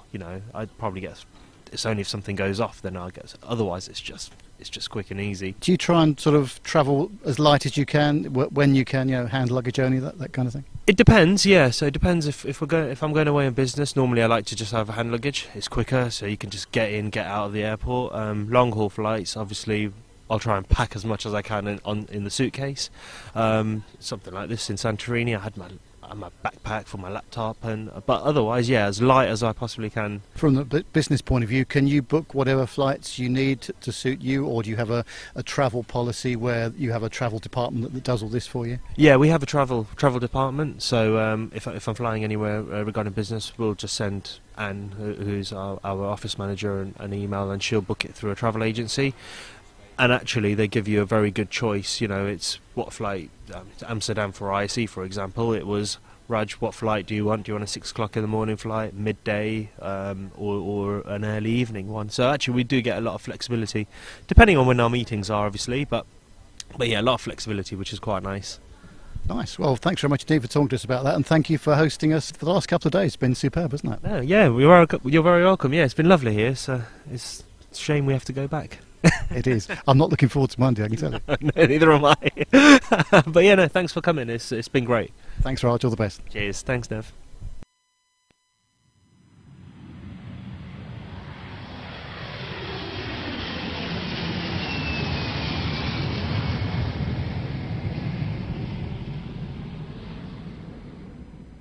Oh, well done, Nev. Oh, thank you very much, As Nick Carlos. always. And yeah, I played it straight off my analog tape machine there. That was very good, wasn't it? That worked out really well. But yeah, great to chat with Raj about his passenger experience. Yeah, it's all right. I must admit, I'm loving the segments, and I think it's really important that you're doing these segments with people who they live and work and fly, and they are passengers who they sit in the back of these aircraft. Exactly. I'm trying to get a good cross-section of people as well. It's very easy to just find people that bash the same airlines all the time, but that's not always the case. So I'm trying to find people that operate on different budgets as well, so they're not always flying business class, or sometimes they've got to pay for the flight themselves and that kind of thing. But yeah, glad you like it. I've got to say, Nev, that my favorite part of the show used to be Gemma and Poppy, but now this new segment really has become my favorite part. What a compliment, especially coming from you. Oh, brilliant! So, come on then, Nev. We've got another one of your interviews that you took at Seething coming up now. So, tell us a bit. What's this next interview that's coming up? Well, next? I had a fantastic day out at Seething, and it's quite a long drive for me, but I didn't really care because I really enjoyed myself. And one of the things that I really enjoyed about it was that the show was so well organised. It's a lovely, relatively small show, but I really enjoyed it. And the two people that I talked to were Alex and John, who were the key organisers of it. And I was really blown away by their commitment and their dedication. And just have a listen to this interview. I think you'll enjoy it as well. I had a chat with Alex and John, who are the organisers of the Seething Charity Air Day, and we had a long chat about how the whole thing is organised. And I began by asking Alex how she goes about organising such a show. Well, we have Air Day today, and then next week we'll have a meeting to close it for 2017, and then a month later we have a meeting to open 2018, and we start from there, and it goes on every week. It's never ending, isn't it? And how long has the air show been going for now? I believe it's been going 8 years. John and I have been part of it now for 4 years, and we organise the stalls and the events on the ground. And sort of, amongst other things, I'm the Lost Child team leader, and John does other things as well. So between us, we do a variety of things. But yeah, it's been a good day today. The good mix of stalls. People are very happy, and it's a beautiful day. Yeah, the main thing is that the weather has been perfect for the whole day. Bit of wind earlier on, but what's the most challenging part of organising this kind of event? My biggest challenge is paperwork, because obviously we're responsible for getting the paperwork in and making sure people have proper insurances, and especially the catering side, fire risk assessments. So it's all paperwork for me until Air Day itself, when we get it all together. And here we are. I think this is a very well-run air show, I've got to say, and also it's a very friendly bunch of people. That's the biggest thing I would say compared to some other shows that I've been to recently. You've gone out of your way to try and make it a very friendly atmosphere? We do. We pride ourselves on having a family atmosphere here. The club itself is a very family-orientated club, and we all work together. And I think our main concern today is that everyone is happy and everybody's enjoying themselves. People pay to come into this show, and we want them to have a really good day and feel the friendly atmosphere that we're able to produce, and I think that works. I think if you look around you, everybody's happy. So yeah. Yeah, certainly. Now, John, tell me about your role in all of this. You've got a high-vis jacket on, which means, and a Motorola radio, which means you're very important. So tell me, what do you do? I just totally agree with everything that Alex has said. My role is obviously we work together doing the stalls, pulling them together, finding stalls and ground events that are a little bit different each year. And then on the day, we've been here since 5 a.m. It was a beautiful sunrise, and we took a picture of that, so we've got a date and time to prove that we were here at that time.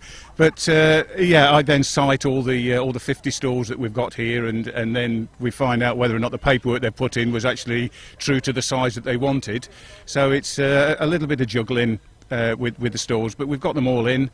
And we had them all in for about 9 o'clock this morning, so an hour before the public arrived.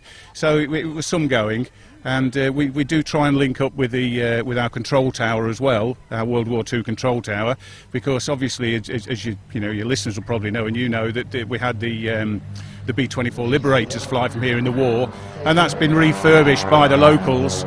And we've got 4 people in there that were children when the Americans were here, and they will tell some rather funny stories, which is quite amusing.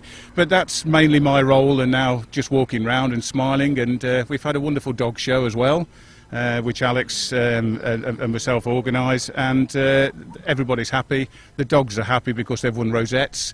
So, and we've made money for charity, which is what it's all about. And it's all very weather dependent, because you never know, here we are in the middle of August, you never quite know what weather you're going to get, do you? No, not at all, but we've come away from the August bank holiday because it's notorious for wet weather.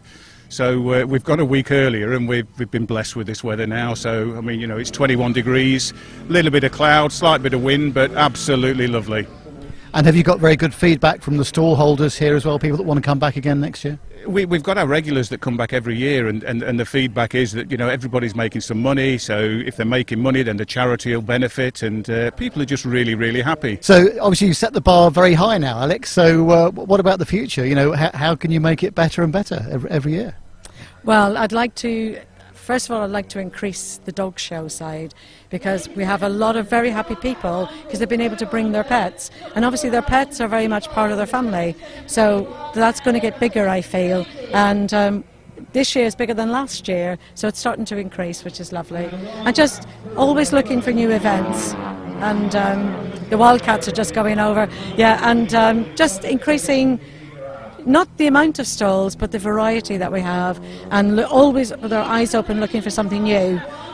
So I'm not sure today, I haven't got any thoughts yet, but from next week or the week after we'll start again, and sort of go from. Well, that's it. It's an absolute, a never-ending task, isn't it, really? And no, I'd just like to congratulate both of you and say what a fantastically well-organised show it's been, and thank you for allowing us to be part of it. Oh, it's our pleasure having you here. Yeah, and we think you're wonderful. How you're streaming our air show around the world, and we're only a small airfield, so we really appreciate the advertising that you do for us. Thank you very much. Yeah. You're welcome, Alex. Thanks ever so much indeed. Okay, thank you. Yeah, thank you.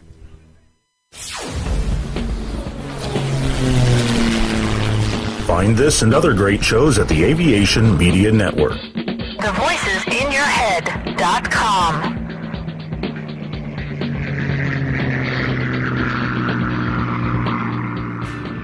The Plain Talking UK podcast is a voluntary project that aims to keep you informed with the latest aviation-related stories from newswires across the globe. Producing our content does cost money though. If you enjoy our show, why not help us keep on the air by making a donation towards the server and website hosting fees through PayPal. Any contributions would be greatly appreciated. Are you an Amazon user? If so, why not do your shopping through the link on our website? There's no cost to yourself, and Amazon pay us a small referral fee on qualifying purchases. To find out more about the show and to meet the team, take yourself to our website www.plaintalkinguk.com, or find us on Facebook at facebook.com/plaintalkinguk, on Twitter via @plaintalkinguk, or get in touch via email on podcast@plaintalkinguk.com. Thanks for listening.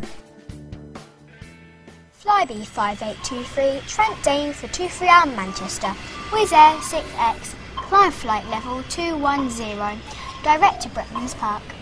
United 123, maintain 280 knots. London 2TME, turn right onto Bravo, link, 21 join Alpha, hold at Mora, Speedbird 472, LOC/TME, approach runway 27 left, follow the green stand 544. That's enough air traffic control for today, Nat. Bedtime. Aviation media has long been the domain of the newspapers and magazines. Well, not anymore. I'm Steve Vischer. And I'm Grant McCarran, and we're bringing aviation right into your radio. Yes, we're making aviation cool and interesting for everyone. Hang on, aviation's always been cool. Check this out. How cool is this? Grant, turn that down. Here at Plane Crazy Down Under, we've got pilots, engineers, air traffic controllers, industry leaders, even politicians dropping by to talk to us about the amazing world of aviation right here in Australia and occasionally New Zealand as well. Wow, that's cooler than I thought, mate. Find us at planecrazydownunder.com, on iTunes, or lurking about on other people's podcasts just like this one. We've got crazy accents and lots of great aviation content. And we promise not to talk about the cricket. No, never. Not the cricket. Quack, quack, quack, quack. What is cricket anyhow? Something we win a lot. Oh, there. Oh!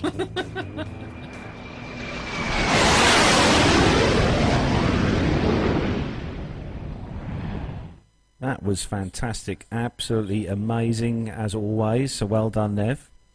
Thank you very much indeed. And wasn't it great to chat with Alex and John like that? And two of the nicest people that you could ever wish to meet. And just imagine, organising this show year after year. It takes a lot of work, I'm sure. And but they were very successful indeed, and everybody was so pleased with what they'd achieved on it. Yeah, I think they had a really good attendance actually this year. Sorry, Michael. They had there was a lot of people there. The weather was spot on this year. Which I think helped as well. And no, I really enjoyed my day there. Absolutely, it was really great. And roll on 2018, I say. Yeah, definitely. Sorry, Micah, you're going to speak. No, I was just going to ask a question. Having not seen the that particular PT UK episode, I listened to it, but I didn't see it. And having not ever attended Seething, it's a dog show and an air show. Yeah, they have a dog show as part of it, and they had some vintage cars being displayed as well. Actually, it's a really good family day out, I've got to say. So there's something for everybody there, but it's not too big, and some of these bigger air shows can be very, very hard work. But no, I think they got it just spot on actually. And if that's going to be the standard that they want to maintain going forward, then it'll be great. Really looking forward to going back. And Alex talked quite a bit about the stalls, and so again, not having been there, can you tell us what stalls do you remember? What were the biggest one, or the ones that you liked the best, maybe, or the ones that you remember most dearly? Well, you know the answer to that straight away, don't you? It's all the catering that was there. If Captain Al was with us now, he would not have been disappointed, I have to say. But yeah, there's plenty to eat and drink. Lots of other, kiddie things, toys and raffles and that kind of stuff. But all the stall holders seem to do very well. Lots of memorabilia and other bits and pieces as well. And fortunately, we were next to the Ford booth as well. So I had another look at that, a lovely 5-litre Mustang, which I still can't afford, but never mind. No, it was a really great day. And the thing is with air shows, sometimes you never quite know what you're going to get. And Alex did say to me, she said, previously we have held it over the August bank holiday weekend, which is notoriously, uncertain for weather. And funnily enough, the bank holiday weekend we've just had was excellent weather, but you just can't guarantee it. So by bringing it forward a week, I think it's certainly helped. And I'd really enjoyed myself. It was a great time. So Alex, she's actually in the chat room. Alex is in the chat room. So obviously we're going to say a big hello to Alex. She's been in the chat room watching herself live on the show, which is good. She's actually just said in the chat room that they're only Alex and John are only part of an 8 team of people who organise the show. So they're 2 in a team of 8. So to everyone else who obviously organised a show at Seething this year, well done, because it was, as we've said before, it was a really well put together show. We have a great spot each year for us to have the mobile studio. And actually Liz Piper in the chat room over in Canada, she said that P2UK is the biggest stall, surely. I think that goes to the pie stall, which was next door to us, I think, Nev. Oh yeah, it was, wasn't it? That was fantastic. I did actually get on the scales a couple of days after I came back. It was a frightening number, I can tell you. Well, next time you'll just have to do the power off stall instead of the power on. Yeah, exactly. But so Alex and John, we will look forward to seeing you again next year. And thanks very much for being so hospitable and making it so easy for us to set up and get everything done. It was really great. Well done. Thank you. Well done, guys. Big round of applause. Well done. Yeah, brilliant. Thank you. So before we finish the show, then we've got a few bits of air show news then for what's coming up this weekend. Actually, there's a few big ones actually coming up this weekend. So first on the list this Saturday and Sunday, which is tomorrow and Sunday, if you're in the UK and you're anywhere near Bournemouth. If in Bournemouth, it's the Bournemouth Air Show, and their air show is going to mark the 10th year of the Bournemouth Air Festival. So that's coming up this weekend. What else have we got this weekend, Nev? Yes, coming up this weekend on Saturday and Sunday up in Scotland. It's the Scottish International Air Show on the Ayr Seafront in South Ayrshire. That's a beautiful part of the country. And again, fingers crossed for the weather there as well. So also coming up on the 9th and 10th of this month, it's one of the big ones here in the UK as well. It's the Scampton Air Show in Lincolnshire. I was looking on the website today for Scampton, and they've got a huge lineup of aircraft that's displaying at Scampton. That's on the 9th and 10th of this month, Saturday and Sunday. I think Mr. Warner, is going to be there. I'm pretty sure he said he might be going to Scampton, and I wouldn't be surprised if our photographer, Mr. Hannington, might make his way over there, because he's always covering the air shows. Have you given him his camera back yet? Jonathan Warner, yeah, I did give him his camera back. Yeah, before I left Riyadh this year, he did get his camera back. But actually, if any of you guys in the listeners are on Instagram, both Jonathan Warner and Dan Hannington are both on Instagram, and both of them take some absolutely fantastic aviation photography. I can't quite remember their names off the top of my head, but I think Dan was in the chat room a minute ago. But if you can find Dan and Jonathan Warner on Instagram, there are some pretty amazing pictures that the guys put on there from the various air shows across the UK. So make sure you check them guys out. Yeah, brilliant. And of course, coming up next year for the 200th PTUK show, which we're going to be doing live from NP Simulations in London, which is where they've got the 737 Next Generation fixed base simulator, which is extremely good because both Carlos and I have had a go at it. We still have some limited places available, so if listeners want to come and join us for the show and have a go at flying this thing, let us know, please. And I think that, again, the guys down there have been so hospitable as well. Yeah. And that's what makes doing some of these shows a lot easier when you're dealing with people that are nice to deal with, and Nick and Paul down there are certainly very nice people indeed. So that's another thing to look out for. So I'm really looking forward to doing that one, Carlos. That's going to be a great event, isn't it? Yeah, definitely looking forward to next year. It's going to be an epic show. You know, we had to do something to beat the 100th show that we've done live in the Vulcan at the Norwich Aviation Museum. So, you know, we've really pulled what should I say? Marvel out of the bag. Yourselves. Yeah, the rabbit done out of the ourselves. hat. Yeah, exactly. Yeah. But Don't forget, if you want to get in contact with us at the show, you can either go over to our website www.planetalkinguk.com and click on the Contact Us tab, or you can send us an email to the show, podcast@planetalkinguk.com. Send us an email if you are in the UK, or if you want to come across from across the globe on the 20th of January next year.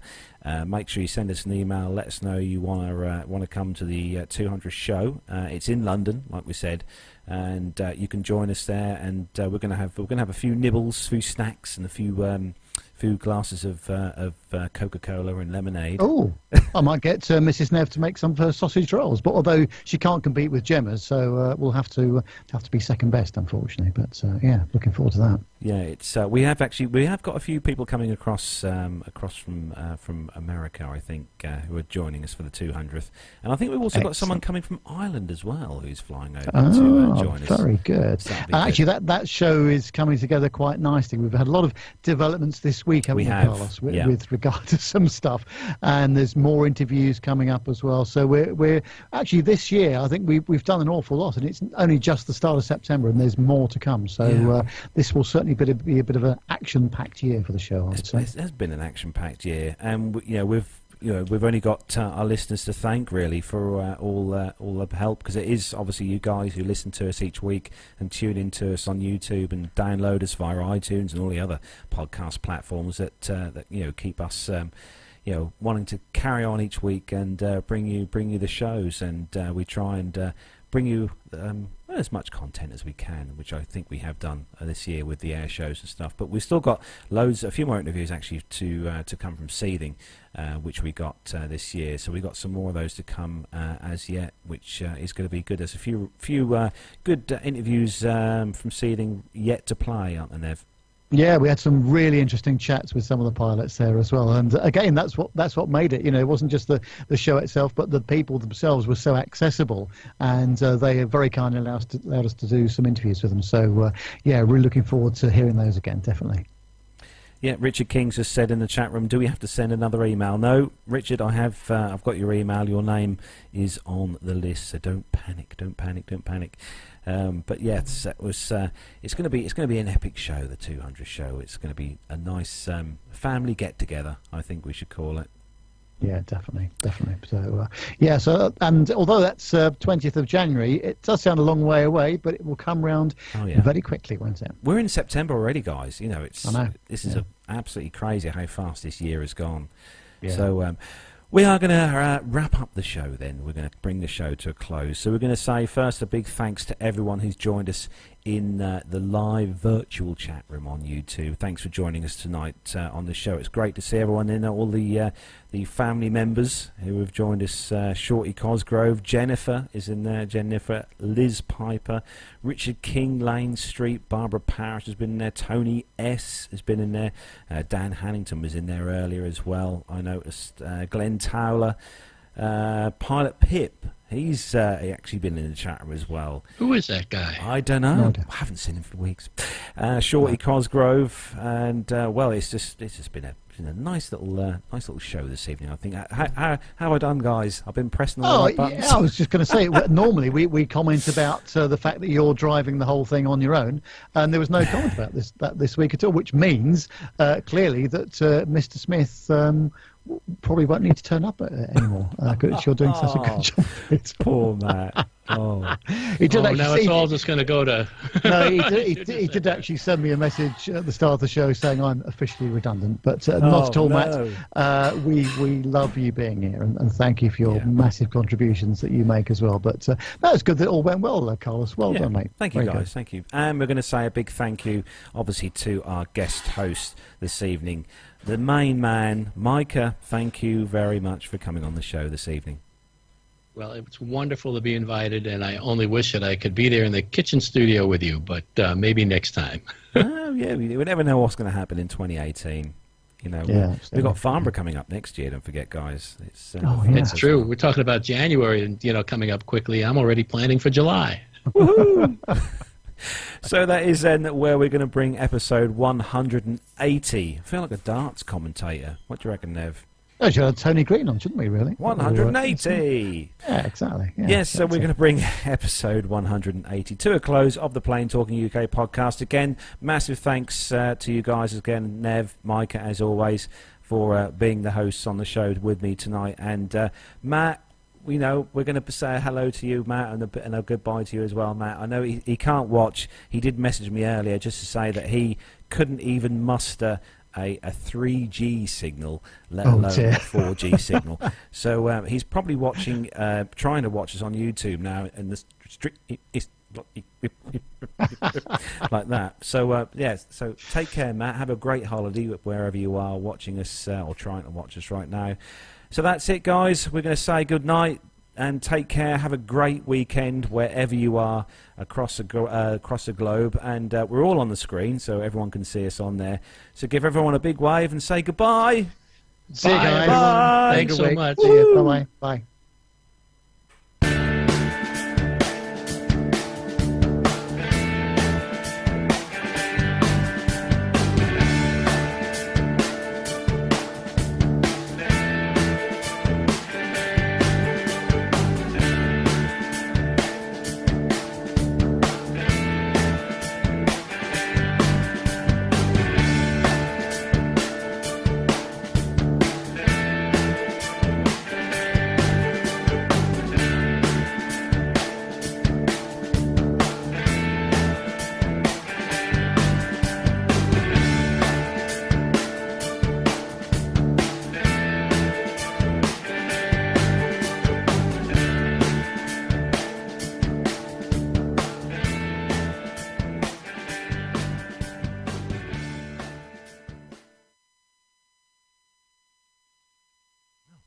There we go.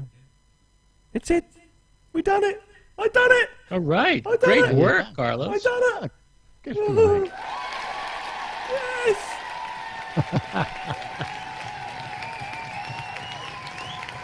Thank you. Thank you. Thanks, everyone. Thank you. Oh, cut that off. There we go. I sound so surprised. Like you did a great job there, mate. Oh, honestly, I've said this before, but it is quite a lot to do. When Matt does this, sits here and does this while we're doing the show, and I'm sitting opposite there. But you've got how many here? You've got 1, 2, 3, 4, 5, 6, 7, 8, 9, 10, 11 different. Actually, no, there's more than that. 2, 4, 6, 8, 10. There's 12 different boxes that have all got different bits in them that you have to load up and then fade across when you're trying to do the show, plus operate Skype and switch between Nev's camera and Micah's camera, and make sure you've got the right ones on at the right time. And it takes some doing. I can see why Matt sort of prefers just to press buttons rather than chat, really. Yes, and why he has the occasional meltdown as well. I should have probably asked you this earlier on, but did you press the record button? I Darn don't it. know. Oh, thanks, Tony. Thanks, Tony. Has said seamless. So my analog tape deck was backing it all up, so we're okay. Yeah, I've been looking at that behind you there. Keep twizzling around. It looks so cool, Nev. So cool. Oh dear. But, actually, Jeff's in the chat room. Did Jeff miss the Mad Dog story? Yes, he did. He wasn't in there for that. Oh, Jeff's got to go party. I think he means potty. He means potty, I think. Delta P. Delta, yeah. Yeah. Okay. He's got to Gemma's actually, just before we finish the show, Gemma's just gone to pick up the Chinese from Harleston, so she'll be about quarter of an hour, 20 minutes, quarter of an hour. So yeah, we commented on that, Jeff. The story was there, and I think we said they should go listen to APG to find out what it really means. Yeah, definitely. Oh, So, dear. yeah, good. Next week, I have got a work function, so I shan't be around on the Friday.